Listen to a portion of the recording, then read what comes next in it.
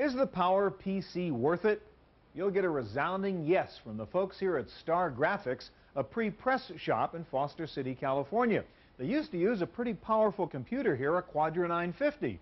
But using the 950, it used to take a minute or so to preview a complex graphic like this one. Now it takes about 10 seconds.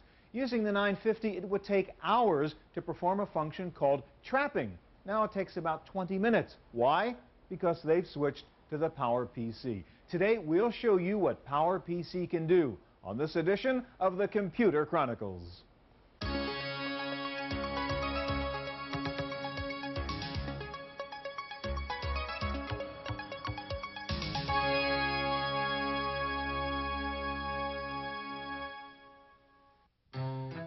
Computer Chronicles is made possible in part by Hewlett-Packard, working with industry leaders to ensure compatibility across the board and across the network.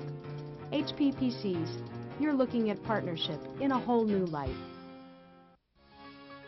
The Computer Chronicles is also made possible by the Software Publishers Association, providers of educational materials to help manage software. Don't copy that floppy.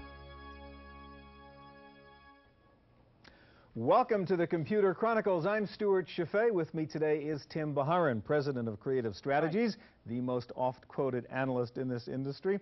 Tim, we're talking about Power PC. I want to show one quick example of what you can do with Power PC. We're used to seeing QuickTime videos running on a Mac, right? Watch what I can do with this particular Mac, which has a Power PC chip. Cubic rotation of a QuickTime video. I could be doing this, in fact, with real live video coming out of a camera.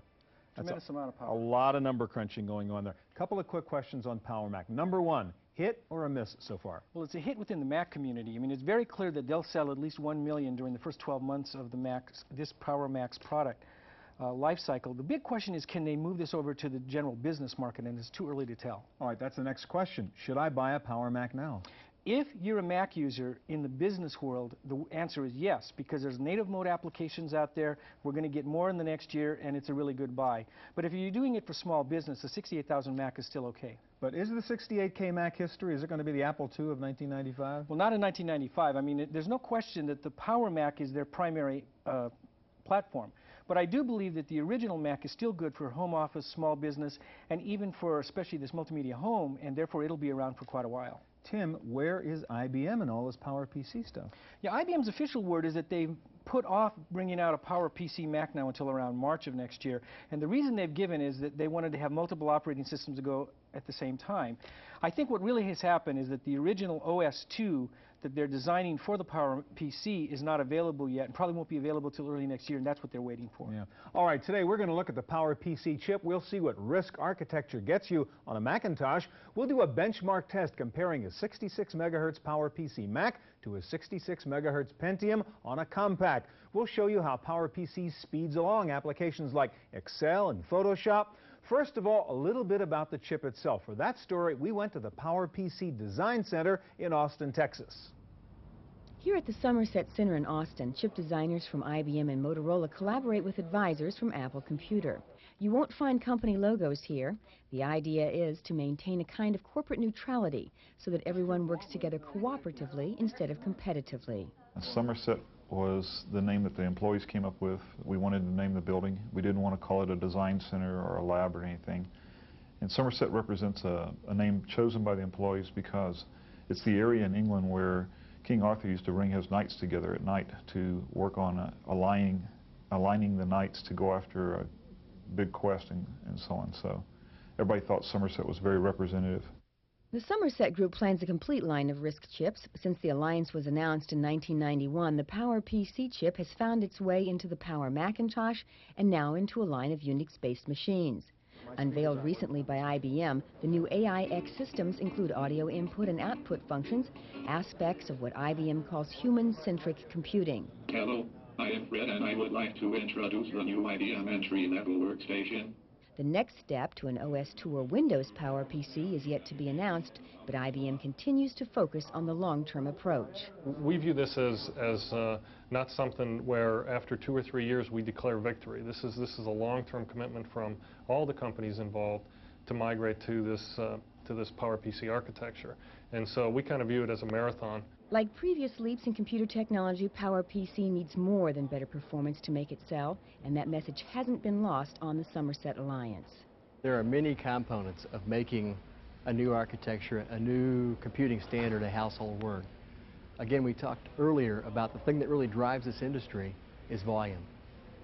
You know, why does today's PC, for instance, you know, why is it a household word?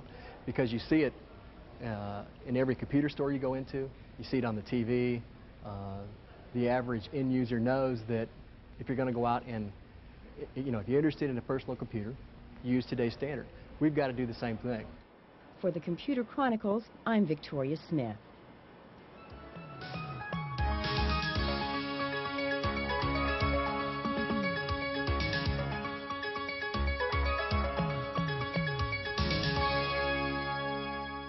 Well, if the proof is in the pudding, the power is really in the application. So let's start by looking at two computation-intensive computer applications and see how they run under PowerPC. Joan Morse is here from Microsoft to show us the newest version of Excel running on a Power Mac. And John Peck joins us from Adobe to show us the newest version of Photoshop running on a Power Mac. Joan, let's start with Excel. We think of graphics when we think of processor speed and taking advantage of the Power Mac, but a spreadsheet runs better with a faster processor too, right? Absolutely, absolutely. All right, let's start with some of the new things in Excel that really put demands on the processor. One thing is you have, say, a list or really a database inside Excel, and you want to move the data around real fast.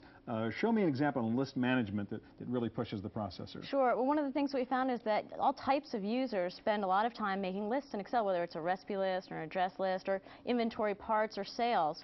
And what they want to do is very easily get a subset or a view on their data. So with Excel 5, we give you something called autofilter, and you notice that what just happened is I got pop-up menus here, and these pop-up menus are smart. So to get a subset of the view on my data, all I have to do is point and click. So now I can see all my electronic sales. If I can print this out. If I want to, though, I can bring back all of my data just by turning the autofilter off, and I can get it back and do another different view. So a gigantic resort, boom, like that. Absolutely. Well, you bring up sorting, actually. We also make sorting a whole lot easier. In fact, all we have to do is tell Excel the way we want to sort the data. I want to see it by division, click on OK, and Excel automatically sorts it for me. Plus, to combine that, we've given you something called subtotals. And if we choose this, all I have to do is tell Excel the way I just sorted and ask it to give me subtotals, say, based on each different quarter. When I click on OK here, Excel does a tremendous amount of work. You can see that it's inserted rows at every break in division and given me subtotals.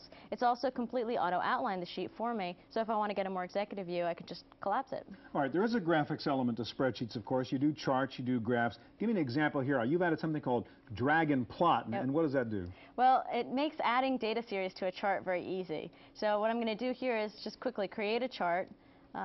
We've had the chart wizard since Excel 4, and what that allows me to do is simply point and click to get the chart type that I want. It gives me a little preview. I'm going to invert my data series here because I'd rather see the data by quarters, and now I can click to finish, and the chart that we just saw here automatically gets attached to my sheet. This is great. You're asking about drag and plot. You can see here that I forgot my fourth quarter data. We've made it a whole lot easier for you to add new data series simply by highlighting it and literally dragging it onto your chart. And Excel does all of the work for you. So it's a whole lot easier and certainly faster on a Power Mac than on a regular 68K. All right, another example of really crunching a lot of data is something you do now called pivot tables, in which, again, you resort all the stuff real fast. Show me pivot tables. Absolutely. Well, you can see here we have a much larger database, right? And what we want to do is be able to make really smart decisions based on raw data like this, if we're a business manager. So to help people do that, we've provided something called pivot tables, and we've used a wizard to step people through the process, just like that chart wizard. So the first thing the wizard asks is, where's my data?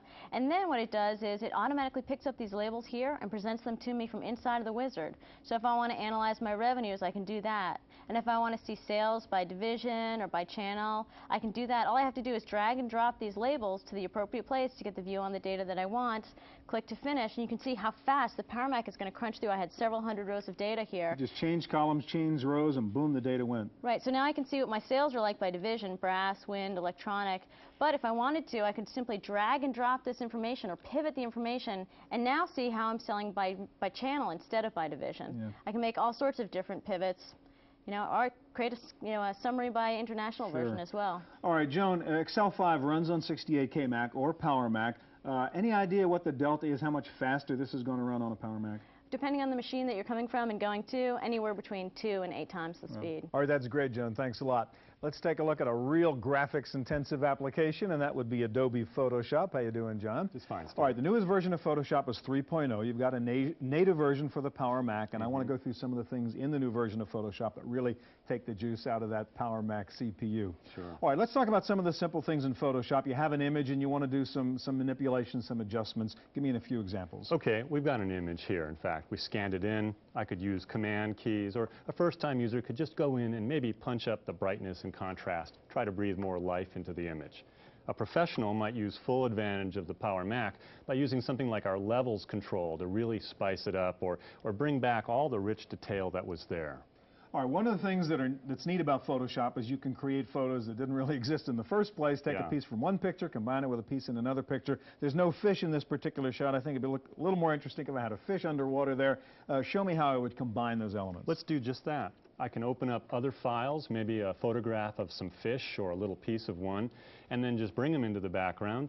I'll use a new feature in the program, something that we're able to show you quickly here. Command keys give me my favorite palettes. And if I use something like our Paths menu, I can quickly select that fish, and then just by dragging him over, put him into the background here very quickly and easily, and be able to pick it up, move it around. I can even resize it with an effect like scaling and make sure it's the way I imagined it to be, as you see here. All right, we've combined the two elements now, but suppose I want to do a little work just on the fish, just in the background. One of the beauties of the program and the PowerPC environment is I can actually pull them back and just work on them separately, right? That's right. Layers, it's a big new feature. Basically, you go into a palette called Layers, and you have the ability to see the fish independently from the background. If I want to give it its own unique name, I can type in whatever I want. I'll just call it the fish. And here, what you're seeing in these small thumbnail views is a way of distinguishing the fish and being able to drag it around or maybe change its opacity at some time, lighten it up, make it a little bit translucent, play with it completely in an independent way of the background. Can I do the same thing with text if I were doing commercial stuff or a magazine cover or something like that? Very much so. In fact, that's going to be a big win. A lot of people, and that freedom to add more layers opens great doors because they could use our text tools, and as you'll see me do here, just click once on the image, take advantage of all the fonts that are loaded into my Macintosh. Here we're speaking to all the PostScript Type 1, even the TrueType fonts, and be able to type something in or drag it in from the clipboard and see the characters at full size. If I type the word Adobe, for example, maybe I'll beef up the point size to 143 points and then click OK. I'll see as white lettering or whatever color I've picked up, that appear independently on the screen. And again, with this layers idea, I can call it my own unique layer, text here, and be able to freely mix and match that, move it around today, tomorrow, whatever, or even rearrange the order of those layers as you see me working here. Let's talk about one of the neatest things in Photoshop and one of the most computation-intensive things, and that's the filters you use in which you can really adjust lighting and things like that. Show me how you do it. Sure. I'll put this guy away, maybe drop everything out, and then show you how maybe if I take a scene someplace far away like Athens, Greece, there's a marvelous new filter that lets me add a whole new dimension to it. If you've got a fixed lighting condition like we have here, maybe I'll go in and not just soften it up or add noise or distort it somehow. I'll actually change the feel of lighting by our lighting effects filter. And in this case, the program will take and build a small proxy, a little window that you see here. I can move a lighting source a bit like you've got. I can add other colored lights into the background and dramatically change this in some very creative ways. And I'll take full advantage of the Power Mac because these are very computationally intensive operations. When I like the creative effect I've got, I say OK, and then watch it work and do its glory on the full image. And these could be giant files and boom, done just like that. That's right. Real quick, rough delta on performance, Power Mac running Photoshop 3 versus a Quadra, say? Sure, easily 2 to 4 times, depending on the function. Some of these functions might be as many as 8 to 10 times the speed. Okay, thanks. If anybody should know about Macintosh computers, it should be the folks at the University of Texas in Austin. They own about 5,000 Macs, and they just bought 750 Power Macs. So we thought we'd visit them to find out what benefit they're deriving from using the PowerPC chip. Large institutions are seldom first to make the leap to new technology, but the University of Texas jumped at the new Power Macintoshes. You can find the PowerPC-based Macs in student computer labs, classrooms, on professors' desks, and in administrators' offices. In this graphics design area, PowerMacs are speeding up the development of a new interactive kiosk called the iTower. The new kiosks provide schedules, event calendars, and information on how to navigate the campus through a colorful touchscreen interface. The latest generation will include more elaborate use of QuickTime Video, the kind of application that demands fast processing power. If it's faster, it's got to be better. Some of it you've got to have, or you want to have, so you can do, research data collection, or you've got more cycles there. People like to be able to take large spreadsheets, okay, where they actually are doing statistical analysis and have it calculate quicker. It's being able to run half a dozen applications at the same time, or being able to do presentations where you have snappy color graphics or be able to rotate a molecule in 3D. It's the kind of thing, instead of 16 frames per second, like Charlie Chaplin would use, you'd want to have that 30 frame per second, Hollywood to those kinds of presentations that you may do. The University of Texas does have some Intel IBM machines, but most desktop computers are Macintoshes, a fact which influenced the move to the new PowerPC-based Macs. Many end users don't see it as a radical shift to a new platform, but as a faster, fancier Mac.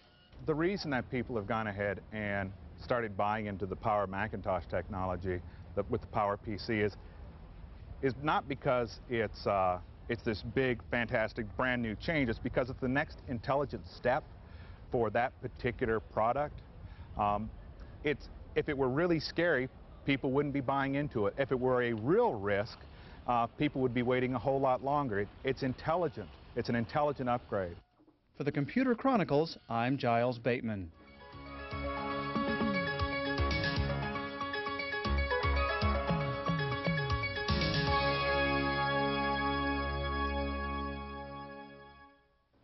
Now, we've looked at Excel and Photoshop running on a Power Mac, and they look pretty good. But would they have run just as well on a Pentium machine? We're going to find out. Here to help us with our benchmark test of the PowerPC chip are two Apple folks, Stephen Doherty and Jim Gable. All right, first of all, Stephen, what's the hardware we're going to be comparing here? Here we have a Power Macintosh 7100. It's a 66 megahertz PowerPC processor, 601. Has 16 megabytes of memory and a level 2 cache. This is a compact Desk Pro 566. It's a 66 megahertz Pentium, 16 megabytes of memory and a level 2 cache. All right, I'm going to ask you to compare three different kinds of applications now. We have Painter up here right now, and we're going to do an effect in Painter and explain what that effect's going to be, Stephen.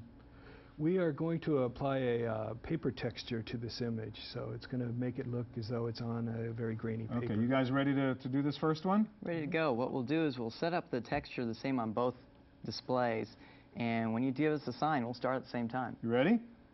Ready, get set, go. And what you'll see here is it goes through the surface texture, you get a progress bar. And you can watch the Power Mac here halfway done already. And in fact, the Power Mac is going to be finishing up quite a bit faster. So you're running like 2 to 1 here, faster. Again, and that's an image manipulation a lot of people do in kind of design studios, places like that. Sure. All right, and we're just getting done over here on our Pentium machine. All right, let's drop out of Painter, and I want to ask you to bring up FrameMaker, because I want to look at a text example. Not everybody's doing heavy-duty graphics. They might be doing spell checking or search and replace and stuff like that. So let's get up FrameMaker, and then Jim, tell me what we're going to look at here. Well, FrameMaker is a program that's used to not just do documents, but generally longer documents. And in this situation, what we're going to show is actually a 75-page document. We're going to show an operation that, of course, writers are going to do all the time, which is a spell check kind of operation. And I'll scroll down here so you can see some of the text. And basically, we'll set up both machines to be ready to do the spell check, and then you'll start us up. And to be fair, there's not a lot of mistakes here, so we're just going to whip through it and see how long it takes to check. You guys both ready? Ready. Get set, go. You'll see on the screen that you have little waiting cursors for both machines, but the other thing you're going to find out is on the Power Mac with FrameMaker, we're now finished. Yeah. And we're still waiting on the other machine, whereas with the Power Mac, I could scroll through my document, I could change the sizes. And you're on to your next task already. Basically, I'm working with my document now, moving images around, whatever I'd like to do. So it's a real productivity gain, not just for design professionals, but also people doing publishing, documentation, that kind of and work. we're still waiting for, okay, Pentium just done. All right, let's get out of this and get into Deltagraph Pro, and let's do a really heavy-duty 3D kind of chart, which would really push these processors to their max. And again, Jim, what are we going to be showing here? Well, what Deltagraph is the kind of program that people might be using in business to graph maybe complicated operations or a lot of different kinds of data. And we have a graph here that we're going to show basically a 3D rendering of some different data. And once again, we're going to set up the same kind of graph on both of them and let you start us again at the same time. Okay, so this is what, about 2,500 cells in here that we're going to push into this graph. You both ready? You ready, Steve, on your side? Ready, set, go. So what you see is as the machines start, the PowerMac will start the graph much more quickly. And as it powers through the graph, you'll see we're building it a lot more quickly as well. So this might not be a design person, this might be an engineer, this might be a financial analyst who's having to analyze a lot of different data. And in fact, now the PowerMac is finished with the first graph. And while the Pentium is still working on that first graph, let's look and take the PowerMac at some different views of the data. So I'll actually do a second graph on the PowerMac. And again, this graph is another 3D rendering of the data, but a slightly different angle on it. So you're essentially doing two really complex 3D renderings here. Right. In fact, I'll come back and even do a third. So I'll take the button, do a smooth rendering of the data, and the PowerMac will then give us that display also. And the PowerMac's going to finish before the Pentium finishes the first one. All right, I want to ask you now, to be fair, you're both from Apple. You have a vested stake here. Is there anything weird about the hardware, about the software that distorts the results? Stephen? Well, Pentium is slower than PowerPC. I think that's one thing we need to bear in mind. But these are very similar. This is Deltagraph Pro 2.0 on Windows, and this is Deltagraph Pro 3.5 for the PowerPC. But you're not cheating in terms of video, memory, anything like that here. No, in fact, the compact machine is using accelerated graphics card, and we're not using any sort of accelerated graphics on the 7100. Quickly, Jim, why? I mean, why are you so much faster? 266 well, you're really seeing the benefit of the RISC technology. Of course, the Pentium chip is stretching the old CISC technologies.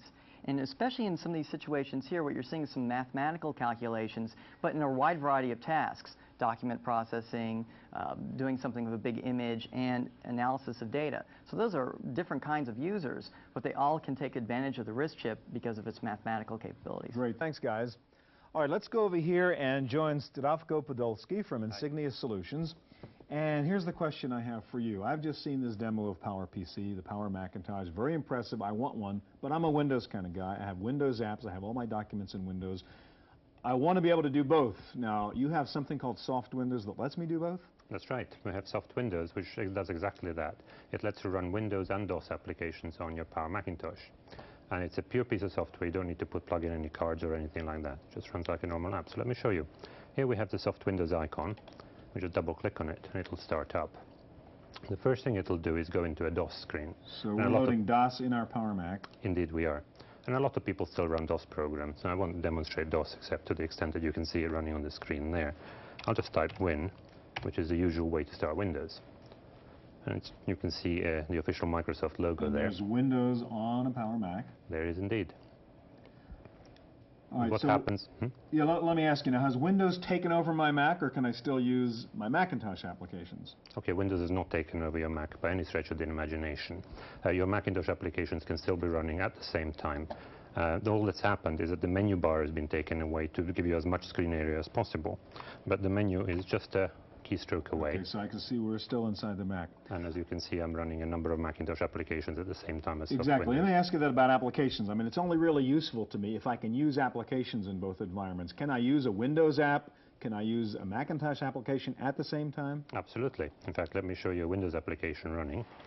And this is a particularly famous Windows application. The most important Windows app, Solitaire. Indeed. And here we have some cards, and not particularly good set of cards as far as I can see, but I can move them, right?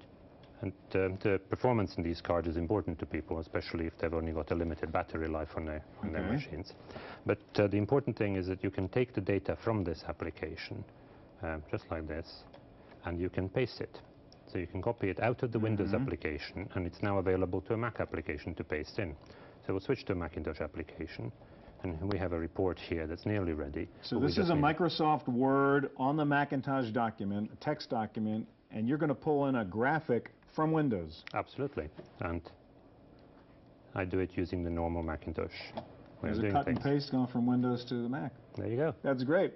One quick question. You're using an emulation here. People are concerned that means it slows things down a bit. How slow will Windows run here on the Mac? Okay, it's a very important question because to maintain compatibility, you always need to have some trade-offs. And the trade-off in the past has been that you had to lose some performance. Now, the RISC processor, the PowerPC processor in the Power Macintosh, gives us enough performance, as you've seen.